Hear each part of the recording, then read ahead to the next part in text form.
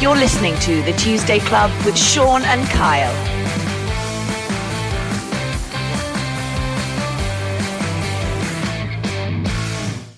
Tuesday Club coming to you from this fantastic studio in Buffoon Media. Big thanks to Adam. Adam and Moore, thank you very much. Yeah, awesome kit. You can't say anything back because he hasn't got a mic, unfortunately. We took it off him. Great sound, isn't it? Brilliant. Yeah, so here we are. Obviously keeping in Port Talbot and still with our partners, the Brit Pub up in Carmarthen, which we frequented on Saturday.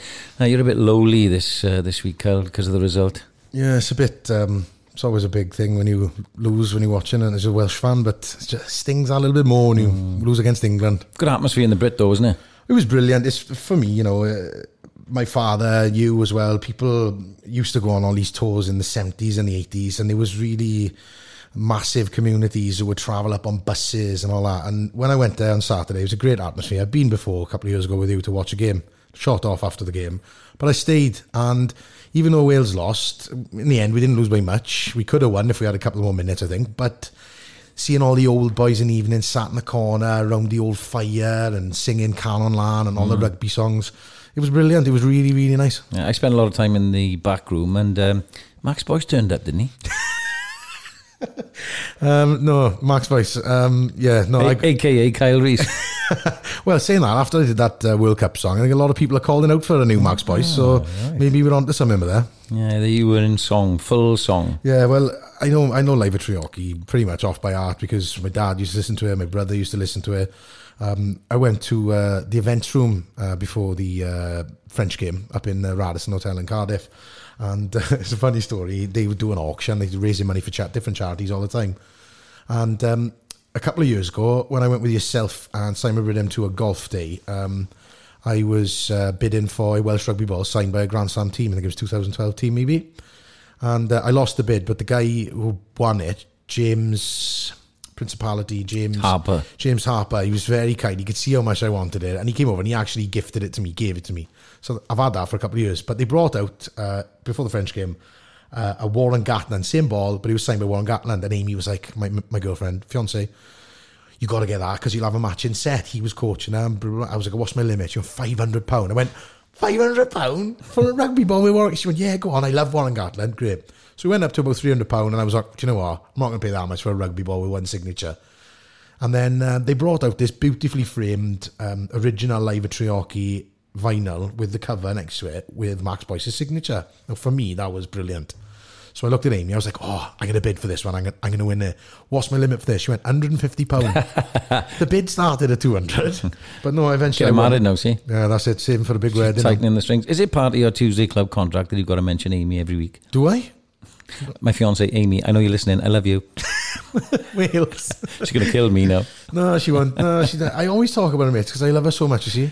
Well, good company, the events room, and Adam at Buffoon Media, he works for them as well. I was hosting an events room lunch at Morgan's Hotel in Swansea on Friday with Brian Moore, the former England Lions hooker, and Eddie Butler, the voice of Welsh rugby. We've got him coming up later on, but it was interesting actually, you know, because they work together commentating on the games, and he says what he thinks, Brian Moore. He's like, it's like with them too though, it's like there's that famous one where he's screaming like Jiffy was when Shane went to the post against Scotland.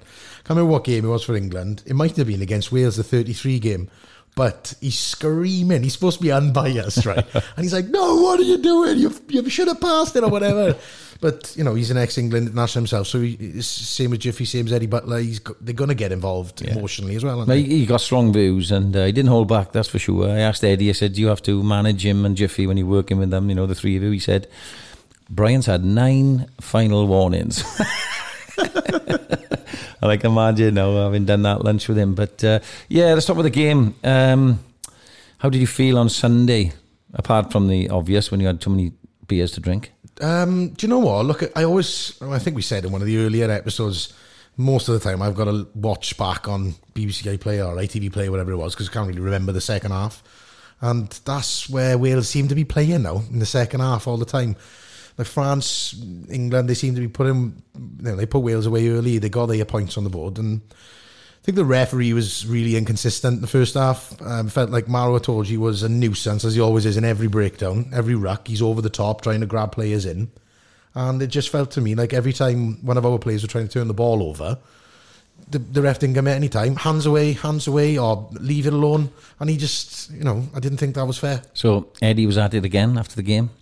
For a period, we were playing 13 against 16. I don't think the ref was that bad. I went over the game, obviously, for my work, and there were... for those stats nerds like me out there, do you remember Rhys Webb came on and made that break from our own 22 and put Aaron Shingler away, remember? Right, well, from that time to the time that Dan Biggar scored and kicked the conversion, right? So I think Rhys Webb made the break on something like 64 minutes, whatever it was. It was 11 minutes and 15 seconds of clock time until the end of Dan Biggar's conversion of his own try. So there were something like 4 scrums, 5 lineouts, 5 penalties, a yellow card and a red card. And whereas we had all the pressure and the territory and we eventually scored through Dan Biggar's try, 11 minutes of clock time had been eaten up. So we were into like the 75th minute or 76th minute then. Yeah. And we were still 2 scores behind. So, reset scrums and lineouts and penalties, yellow cards. Yes, the clock is stopped now and again, but it ate into the time. And it was too little too late then, even though we scored, another try with Justin Tipuric at the end. Why, obviously, watching the game now, I was following people on Twitter. I follow all the rugby pundits. A couple of people were saying about the ref in the scrums this weekend. Any insight on that? What is going wrong with the scrums in the modern day game? Like, I don't think it's changed that much. I mean, the cadence process of the referees has changed, but there just seems to be too many resets and too much time spent over it. I've said this on the podcast before, and I don't see why there's a guy that controls the time up in the stand anyway. Why you can't just start and stop the clock when there's resets? And because refs tend to forget, they're dealing, talking with players, then they move in the scrum a bit. But the clock is ticking over, and then surely it should just be one guy there, right? Well, he should know. I don't think it's that difficult. No, press a button, stop, press it on, and back on. He's a qualified official anyway. Otherwise, he wouldn't be charged with keeping the time. Also, another thing is fourth officials, TMO. They're having a field day. They're getting so much wrong, and we were discussing. On Saturday evening after the game, there's so many cameras in there. Obviously there's been a few instances which have been caught on camera this week, which I'm sure we'll mention. Manu Tuilagi, red card. Red card. Joe Marler, red card for you. Do you know what? His first tackle on Dan Biggar with him and Owen Farrell, I think that should have been a red card for him and a yellow card for Owen Farrell. First, I think it was straight off starting the game, wasn't it? They both smashed him. The thing is, with players, they're going in for these tackles and they want to hit hard. But they're going in with their shoulder and then sort of delaying the arms coming up. Yeah. But if you don't want to be sent off, then bring your arms up before you go in to tackle the person. Yeah, yeah. So it's all about now trying to stop the offload game. And, when we used to play when I was a kid, the first thing I got taught about tackling is tackle low, take their legs because they can't run. But yeah, no, you got professional teams now to stop the offload game. If you go in on the legs, there's always going to be a support runner there that you can just offload the ball to, and you carry on. You might score a try. Mate, it's a red card all day long for me, all day long. Shoulder hits the head, don't care. Any mitigating circumstances doesn't matter. The officials have a protocol. The shoulder, there's no arm involved. It's hit his head. Red card. A poor George North as well. He's having a tune in. I didn't think he'd get up, in light of his recent knocks, and thank goodness he did a better game, George, didn't he? He did have a better game. He looked for work, and I think his confidence grew through the game as well. So I tell you, one player that is, I think, growing with every performance, every game is Tompkins. Yeah, I think not a lot of people, especially Welsh fans, because maybe a lot of Welsh fans don't watch. The English Premiership or, I haven't got BT Sport or whatever it is. But I think he's come on. He had first time he came on for a HIA, I think it was, replacement. Yeah, turn the ball over. 130 metres carrying. Wales' top carrier again on the weekend. A lovely little sidestep to get around Elliot Daly for Tipperick's try just in the second half. So he's fast and all. Yeah, he is. He is fast. He runs his weight, that's for sure. But Joe Marler, come on. We've got to talk about it, Kyle. I mean, I sense that you like the rugby bants, don't you? You do like a bit of that. You're a mad taff. You're a rugby fanatic, and you do like the sort of banter and characters and this, that, and the other.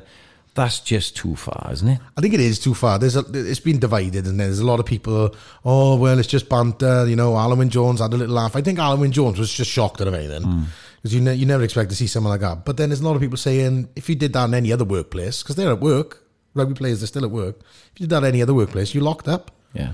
But not only are they at work, they're in front of millions of people watching and kids as well. Yeah. So I can't see both sides. I can't see. Everyone knows Joe Marler. He's a bit controversial. He says things that he thinks are funny, and a lot of people do find him funny. But I don't think there is a time and a place for that. Right. There is a time and a place for that, but it isn't on the rugby pitch. I meant, sorry. Do you watch Scrum 5? I did watch Scrum 5 Sunday night. So there's a guy on there, does the stats. He's very good. Well, I only threw a couple of stats in. They should put him on there for a lot longer than 4 minutes. Wales. Thank you, Kyle, my number one fan. Wales. But yeah, it was interesting listening to Gwyn Jones, because it's obviously live. And you don't pull no punches, mind, does he, or Gwyn? They sort of know the types of questions coming up. They know that is a topic that's going to come up. He didn't hold back, did he? Egotistical narcissist, he called him. Right? Well, did you see his tweet? We can't mention what the tweet said. This wasn't a good response, was it? No, it wasn't. But some people are saying now, we were chatting earlier. You mentioned he retired. He's come back. He obviously knows he hasn't got many games there for England. Has he gone down the road of, I'm not going to be playing much for England now, so I'll just have a bit of fun? I don't know. It stinks a little bit of he can't help himself. He's built this persona around him. But be interesting to speak to Adam Jones, because he's big mates with Joe Marler, having worked up in Harlequins with him now. Yeah. We'll get the bomb on the pod and find out what his take is. But one guy we did have on the pod this week, as I said, last Friday, I hosted an events room lunch with Brian Moore and Eddie Butler. And the voice of Welsh Rugby, Eddie, I spoke to him, bear in mind it was pre-game, just about what's it like for him broadcasting the Six Nations and his job. Eddie, thanks for joining us on the Tuesday Club. We're at Morgan's Hotel in Swansea, the events room lunch with Brian Moore. Looking forward to it? Oh, yeah. As much as you can look forward to anything with Brian, because you have to be braced for anything. No, he's great. He's great company. Is that the same when you commentate with him? You've done games with Jiffy and him. I mean, you have to almost be captain of the ship with those two and come between them. Yeah, no. You and I work a lot together, Sean. So I sort of conduct the orchestra, but Brian can go off on one, and he can just lock his eyes on anywhere bar me, and just go off into his world, and you don't know what's going to come out next. But he doesn't take himself too seriously. So if he's having a right go, it's always with a strange chuckle. I just wonder where all the anger does come from, because it's there. It's there. As long as he keeps it behind closed doors. Now, this will obviously come out post England-Wales. We're ahead of it. You've tasted success with the Welsh team in Twickenham. Gave the pass to Adrian Hadley for the score in 1984. I mean, what's the secret to winning there? Well, we were lucky then. England was struggling. We couldn't win at home, but we won on the road. It was really strange, and luckily England couldn't win anywhere. So and we caught them. What we did, and I'm clear in my mind about this, we actually won the line out. Bob Norst had just had one of those days. He denied them primary source possession, and he just had one of those days. He could hit this enormous standing jump, and it came good that day. So we had plenty of ball, and that's it. I mean, the England pack at the moment is going to win ball, and you have to stop them doing anything with it. Because if of all the teams in the world at the moment, if England get you in their vice, you're not getting out of it. So we have to front up. We've done it before, but it requires a huge performance from the pack. What do you make of Wayne Pivac's philosophy at the moment? Are you seeing much of it coming out? I mean, have we got to give him time? Because we've had such a brilliant time under Warren Gatland, Sean Edwards, Rob Howley. It's going to take a bit of time, isn't it? Yeah, we didn't win every year under Warren Gatland. We came fourth a couple of times, and everybody, CN, even Warren's got to go. I remember, a couple of early campaigns, but you've got to be patient. We have to be patient, and I think there are enough glimpses of what Wayne is trying to do to give real cause for optimism. In the games we've lost, there have been times when we've looked absolutely sparkling. We've looked really good. We haven't finished anything yet, so there are things to work on, details to work on. But in terms of enterprise, I think we're heading in a really good direction. But everything starts up front, And the pack's got to just man up. And it is this one day. It is England pose a threat up front like no other team. So we've got to be at our very collective best. This is almost like a dress rehearsal for our Q&A later. I hope you're going to go easy on me now, you and Brian. But look, I've asked you this before, just finally, Ed, and you're always very self-deprecating and a huge amount of humility about this. But I, like a lot of our listeners, love what you do in your previews, in your montages, and the words that you come out with. You're an educated man. You're a brilliant broadcaster. Where does it come from? Well, one thing, what's never gone away. I love being in Wales. I love work. I love the working environment of Wales. You know, I'm not the most industrious. I like my space and I like my time. And over the past sort of 20 years, I suppose I've found it. You know, I live out in the wilds and I just love North Monmouthshire, Monmouthshire in general, Wales. I do. I feel more attached than ever to where I'm from. And out of that contentment comes a sort of, you know, I find it easy to produce words if my mind is at ease. So, you know, that I suppose that's as much as I can offer, really. The simple truth is, Sean, I don't know. Well, whatever it is, keep it going because we love it. And Kyle, my co-host, is an absolute Wales fanatic. He will love that. Eddie, thanks very much for joining us. No, pleasure, Sean. What a man. Oh, he's got a lovely voice, isn't he? It is voice. Do you know what? We talked before about, not before, in the last episode, I think it was about the BBC and ITV maybe not getting the rights for Six Nations. It'd be a shame. They should, if it does go away, they've got to employ him because the build-up, especially on the BBC, when he's, you know, is the language he uses, the words he uses, and he does it all himself. Yeah, the man is just a legend. I've done a lot with Ed, right? And I asked him that question at the end there about, you know, where does it come from, his words, you know, his montages, and he's always sort of poo-pooed it a bit. He just said, I don't know. You know, that wasn't a bad impression. Sean, I don't know. But he went into a bit more detail there, you know, how attached he is now to Wales, how he feels, you know, at one and with Wales. And his wife, Sue, is big in she's quite high up in S4C. Okay. And I sat next to her on a plane once and asked her that. And, you know, he wouldn't tell you this, but she says that he has a notepad next to the bed and, you know, often he would get up and if something comes to him, he just jot it down. But you remember that montage he did about Wales, you know, the passes of Wales, the runs for Wales, you know, the fans of Wales, and it just rolled off. And you know, he's a very intelligent man, yes, but he's obviously, you know, a very clever man as well. Very artistic. Yeah. So thanks for that, Ed. Legend, voice of Wales. One day, Sean, you're going to get a rugby legend personality on the pod so I can meet them. Nah. Yeah. No, we will. Well, we've had Richard Hibbard. We did, yeah. That was a brilliant one. We got many more coming up, mate. Don't you worry. Stay patient. It's busy. It's Six Nations time. Fair enough. Talking of that, Scotland next week. Yeah, it's going to be a good game. Obviously, Scotland haven't come to Cardiff and won, haven't they, for about 8 to 10 years, is it, maybe? Yeah, 80 years, isn't it? 80? I don't know. Oh, I don't think so. Come on, you're the stat man. But no, I think it's going to be a good game. It's always a high-scoring game with Scotland and Wales. And... yeah, I don't know. There's something about when Scotland come. I've got quite not close roots, no family who are Scottish, but I lived in Glasgow for 4 years. I've been filming Outlander up there for the last 3 years. So Scotland, my second team in Six Nations. You know, I used to have a Scottish jersey. I don't know where it went. I think I might have outgrew it. But I don't know. I think it'll be a good game. Tough one to call, but I think it will be high scoring. Yeah, there's a meeting today actually about whether the game should go ahead. I think it's been confirmed now. It is. I don't know if it is, mate. Yeah, it's been confirmed. Six Nations put out a press release. See, I know more than you. Yeah, I'm a busy man.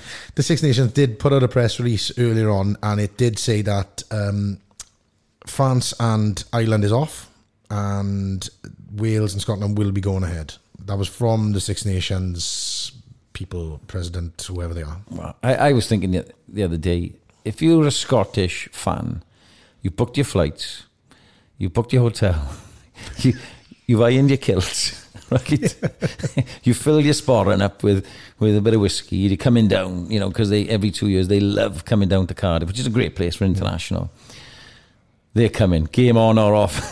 you know what I mean? So I'm thinking they're going to come anyway, even if they played it behind closed doors. They come in anyway. So that means there's a load of people in Cardiff congregated. So it defeats the object. You may as well go ahead, isn't it? Yeah.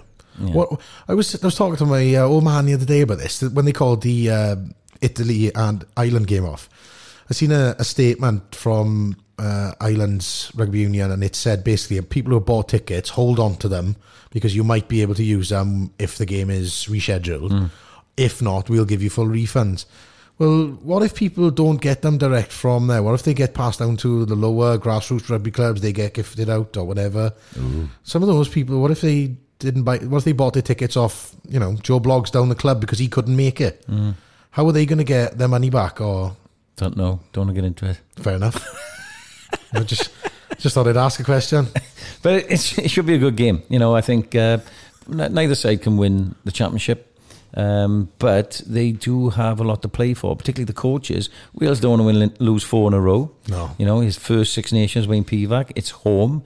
And then we've had the Finn Russell business with Gregor Townsend. Now they're off the back of 2 wins in a row and playing some good rugby. Yep. You know, it could turn into a bit of a classic, I think. I hope so. Yeah. It was like we were down, we mentioned we were in the Brit on Saturday watching the game. Remember the game where we won in the last 3 minutes? Halfpenny went over, two yellow cards for Scotland, Lee Byrne. And Shane scored under the sticks. That's it. Well, I was sitting next to one of your mates, Wayne, and when they had the first yellow card, I was like, we need another yellow card behind. I guarantee you Wales will win. And we had a red. We had a red. So, but if it was a yellow card, I think we would have won. But as I say, that 11 minutes, you know, it took that long to score and get the cards, just ate into the clock too much. But prediction? I'm going to go Wales 28, Scotland 24. Oh, yeah, humdinger. I think so. Hope so. You going? I am going. Can't wait. Yeah, me too. Working, actually. All right.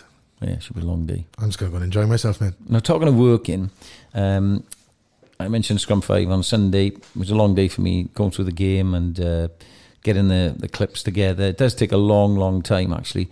But having said that, you know, do work with great people. And I caught up with the presenter, Ross Harris, because I thought it'd be interesting not only to talk about some of the incidents, but what it's like preparing for a programme like Scrum 5 that goes out live on the day after, you know, an England-Wales game where Wales have lost. And, of course, it would be remiss of us not to mention the extremely sad news that we lost a good friend of ours, Matthew J. Watkins, last Saturday morning, lost his battle against cancer. It was devastating news on the Saturday. It made it a very sombre day for a lot of people, myself included, and then Sunday's show. But anyway, I spoke to Ross Harris, the presenter, about his day at Scrum 5. Ross, we're in Scrum 5 studios. We've just done Scrum 5 Six Nations special. And a unique thing happened today, mate, because you've taken upon yourself to be, you know, the comedian who likes to call me the housewife's favourite and introduce into the audience every week. You didn't do it today. And you're upset about that, aren't you? I'm actually really relieved. Yeah, ongoing thing this, isn't it, Sean? And you do like to protest and pretend that you don't like it. You absolutely love it. And I've had other people tell me this. Your friends from Carmarthen and Port Talbot and all down there. So don't try and come on here and play the innocent. And yeah, I just like to keep you guessing. So today I gave you a fairly prosaic, dare I say, boring intro. Much appreciated. But there are good things to come out of this because you've been mistaken for me a lot recently. Yeah, which I'm absolutely furious about. By virtue of the fact I'm at least 15 years younger than you. Potentially more, I don't know. I haven't seen your birth certificate. But, you know, I'll be generous enough to say that you're a good-looking fella. So it's not like being mistaken for Noel Edmonds, which my old bandmates used to try and compare me to. So, you know, I'll take it, if not for the age thing. Mate, difficult show today because always difficult in defeat for Wales, but we had the real sad loss of our friend Matthew J. Watkins, tragically, Saturday morning. So we had to cover that, obviously. And then incidents in the game, the Joe Marler thing, and then the red card for Tuolagi. But just tell us what it's like behind the scenes for you in the prep, because you're here all day on the Sunday in prepping for things like that. Yeah, it was a really interesting show today. Very different running order to what we're used to. Like you say, on these international games, often the match chat provides the bulk. You know, like you'll tee it up brilliantly with your analysis pieces, and that kind of triggers the main chat then. And that, as you know, that can go off on all kinds of tangents. You never quite know. You know, you'll sort of prep a few questions and a few areas you want to talk about, but you kind of, live TV is organic, isn't it? You let it follow its own path. But yeah, today, as you say, there were two very specific incidents in the Tuilagi red cards and the Marler, whatever we're going to call it, Ballgate, the tampering.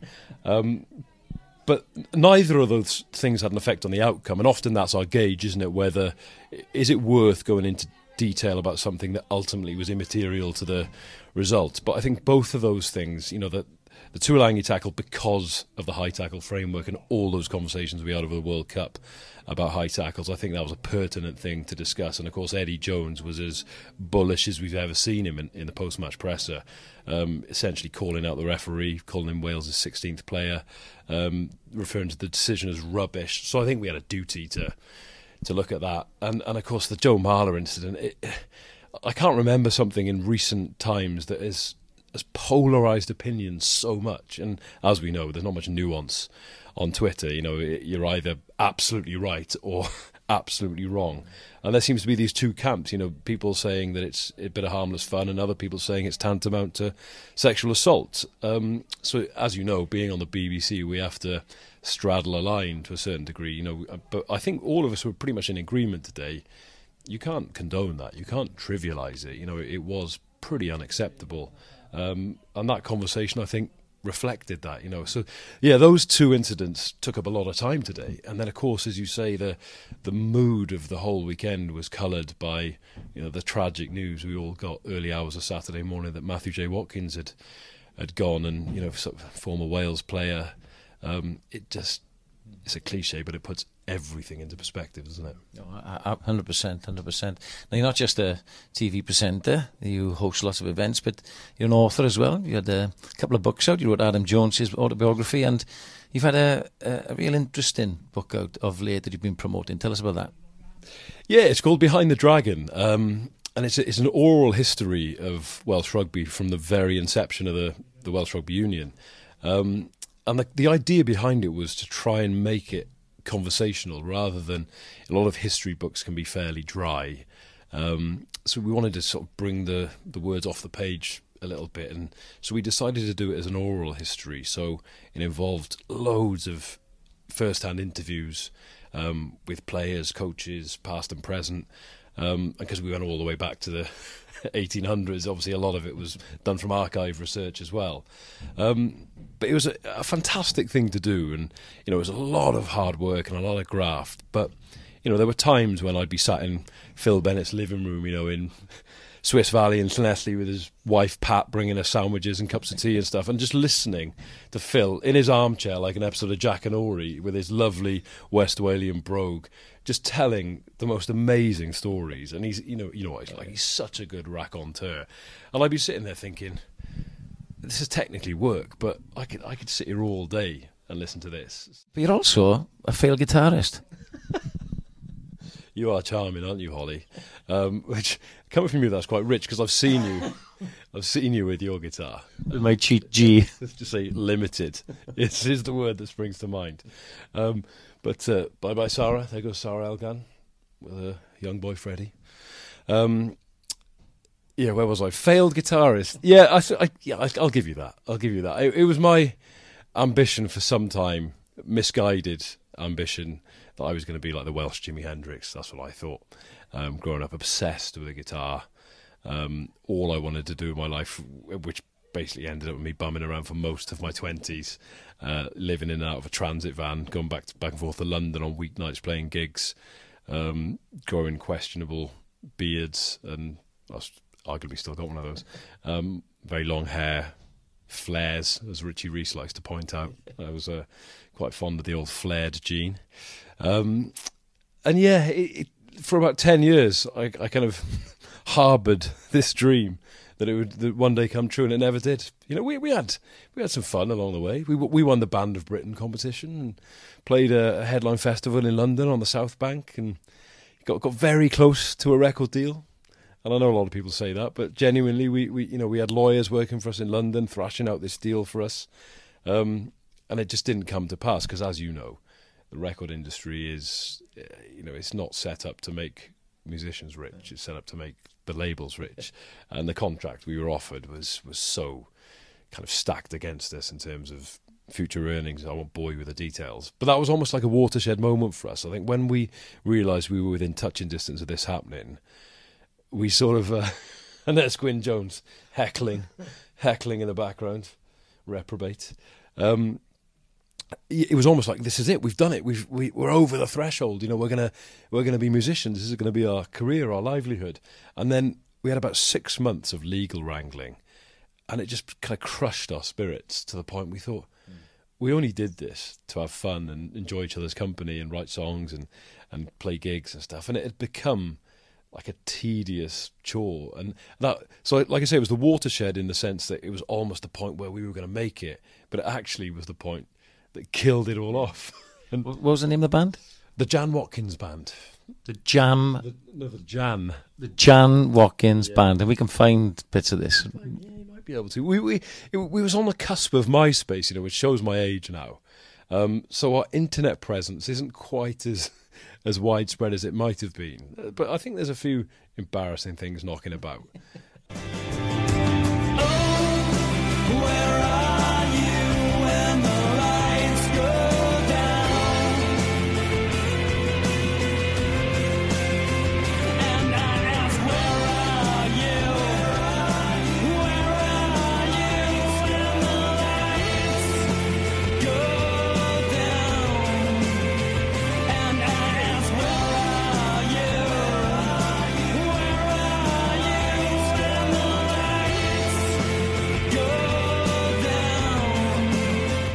But yeah, I can probably reveal as well the origin of the name, because our other guitar player in the band, a guy called Shabba, or Paul Redding, as he was known by his mother and father, he had a landlady who he didn't get on with at all, and so as our sound man come to collect our gear, which I'm hoarding.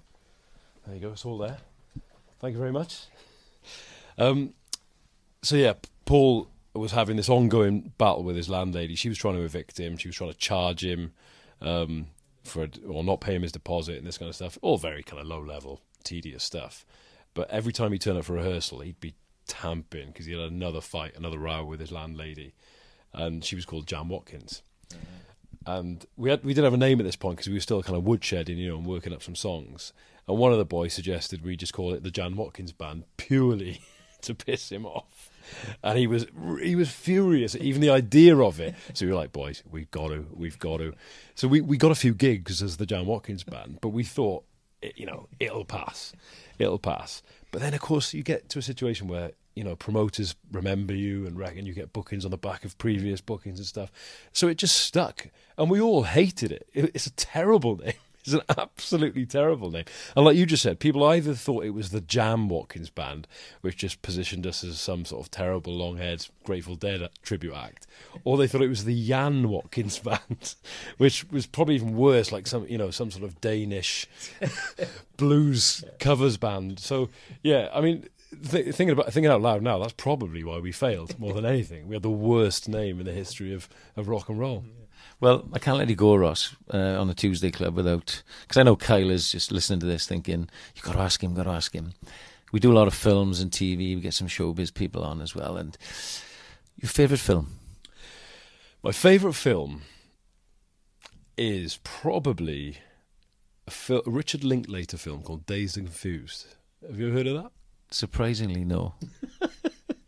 It's not as obscure as you think a lot of stuff I watch and listen to is. I bet Kyle would have heard of this. It's set in the 70s. It was made in about 94, I think. And it's about the last day of high school in an American high school, but everything's so relatable. There's a lot of Americanisms there, the kind of rituals they have and how, like, the sophomore kids bully the freshmen and everything. anyone who's been to a high school in this country can relate to it all. And it's just so brilliantly observed, brilliantly scripted, very, very funny, and it's got an awesome soundtrack. I'm a big Lynyrd Skynyrd fan, and there's a Lynyrd Skynyrd track called Tuesday's Gone, and that's what they use for the kind of last scene when all the beer's been drunk. Tuesday's gone with the wind.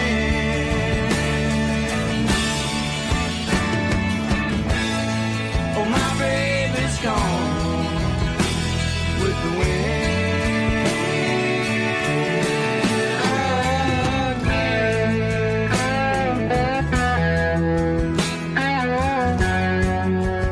Everyone's going off to different colleges, and it's quite poignant and emotional.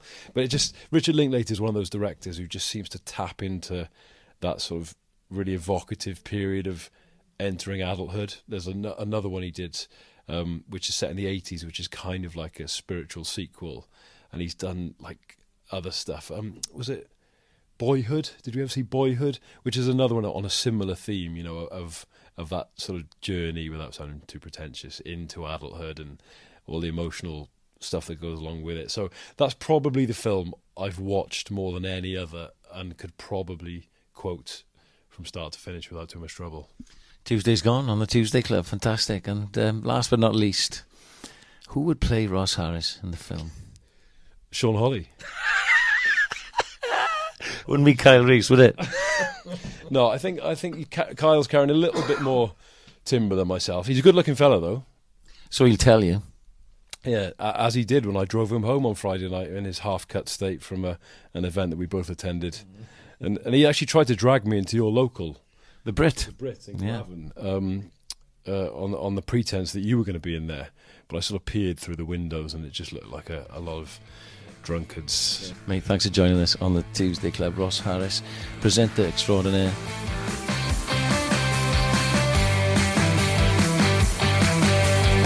The Tuesday Club with Sean and Kyle.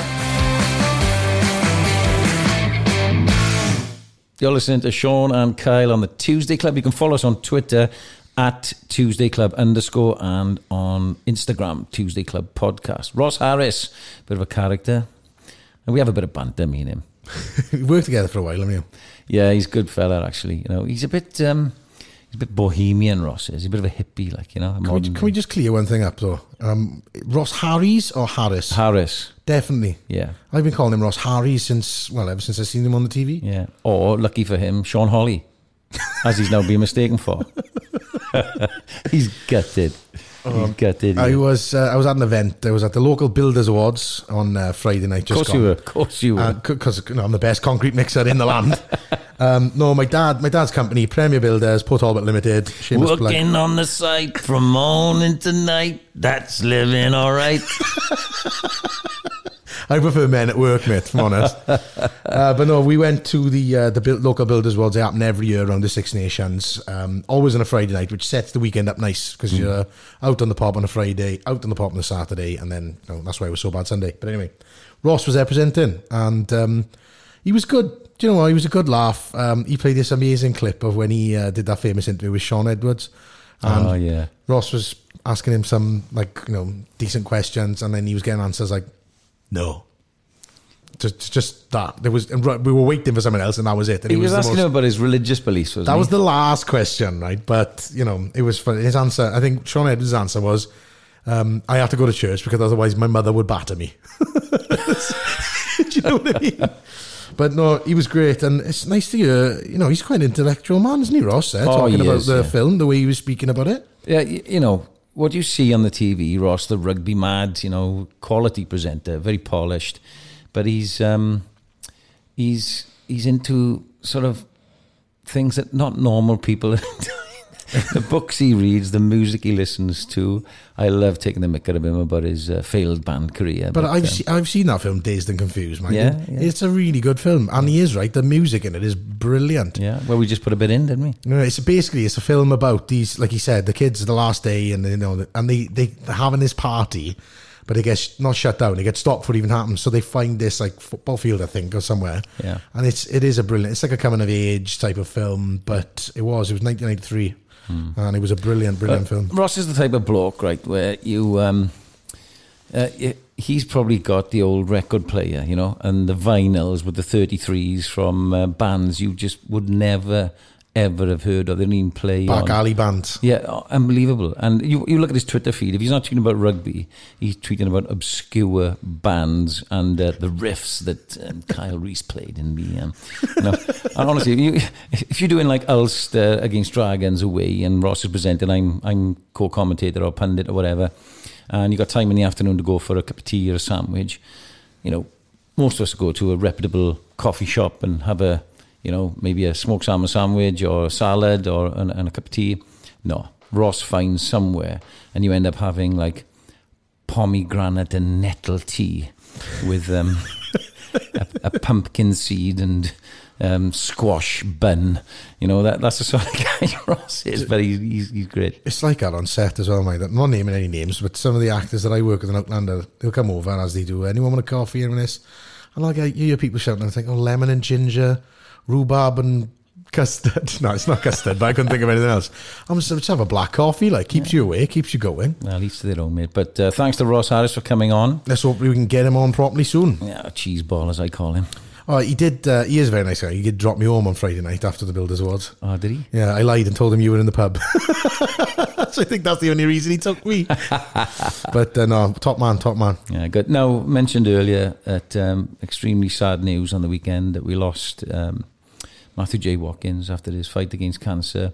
Guy I knew really well. A guy you did a bike ride for, Valindra, where Matthew entered before his passing, and our condolences at the Tuesday Club go out to all his family and friends. Devastating news, Kyle, on Saturday. I was totally shocked.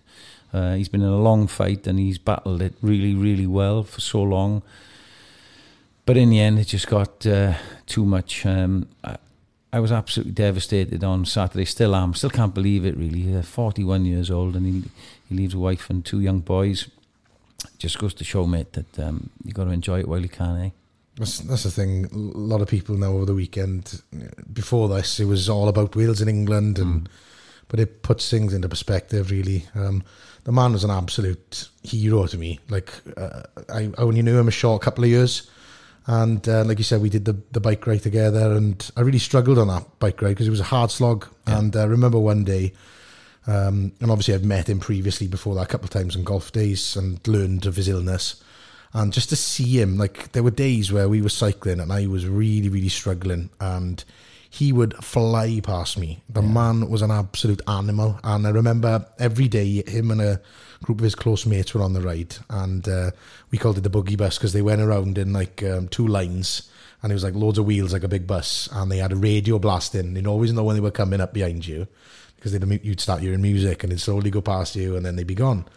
But one day I was really struggling. We were on this really long straight, and I heard the music come in, so it picked me up a little bit. He stayed behind for about 2 or 3 hours, but just with me on my own, because I'd been cycling on my own for a long time.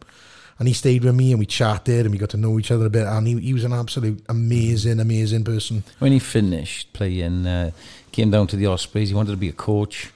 There was no position at the time, but I said, come along and get some experience and, do some back stuff with me, and it was great working with him through that time. We stayed friends then, and did a lot of Valindra stuff with him and played a lot of golf with him. He was a good golfer, and as you say, just a genuinely lovely fella, thoughtful fella. He was an athlete. He was a strong man.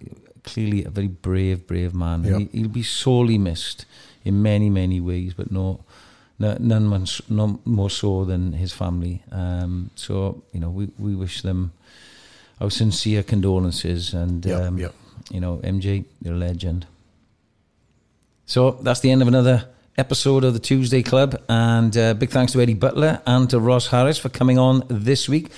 Quite a bit of rugby this week, Kyle. Yeah, it was, yeah. There was quite a bit of rugby played. Yeah, well, it is Six Nations, but we needed to discuss that. Now, next week, I'm really excited about next week. I'm excited every week, and I know you are, but we've got an amazing guest on next week. We have Matthew Rhys, Hollywood actor, West End legend.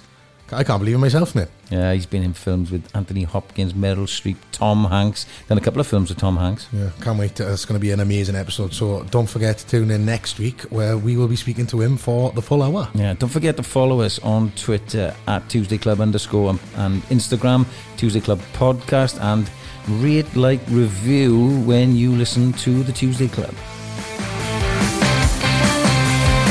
The Tuesday Club is available to listen to on Spotify and iTunes.